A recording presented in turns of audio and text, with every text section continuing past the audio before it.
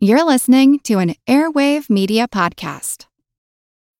When you need mealtime inspiration, it's worth shopping Kroger, where you'll find over 30,000 mouth-watering choices that excite your inner foodie. And no matter what tasty choice you make, you'll enjoy our everyday low prices, plus extra ways to save, like digital coupons worth over $600 each week. You can also save up to $1 off per gallon at the pump with fuel points. More savings and more inspiring flavors make shopping Kroger worth it every time. Kroger, fresh for everyone. Fuel restrictions apply.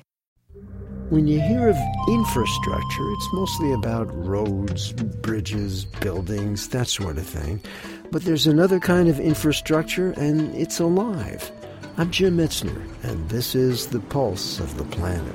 Green infrastructure is an important term because in the past, people have always thought that the work in cities is done by things that are built, things that are engineered. Stuart Pickett is a distinguished senior scientist at the Carey Institute of Ecosystem Studies. Green infrastructure says a lot of the ecological work in cities is actually done in the inconspicuous little places where ecology that we're familiar with out in the countryside still goes on. The parks, the yards, the meadows, places that are conspicuously green or blue. For example, there are strips of vegetation on rights of way. There are sometimes even abandoned lots, little corners of neighborhoods, little triangles between big streets and things like that.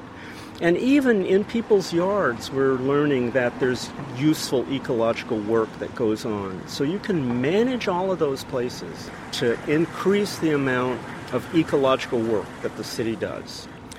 One of the things that is really important in all kinds of cities is water management, stormwater management, how you absorb the water that comes in big storms. And these little pockets of green can be managed so that they channel water from the streets, the sidewalks, the impervious surfaces nearby, and provide an opportunity for that to infiltrate into the groundwater so that it's not a problem for the sewer system, either the sanitary sewer system or the storm sewer system. I'm Jim Metzner, and this is The Pulse of the Planet.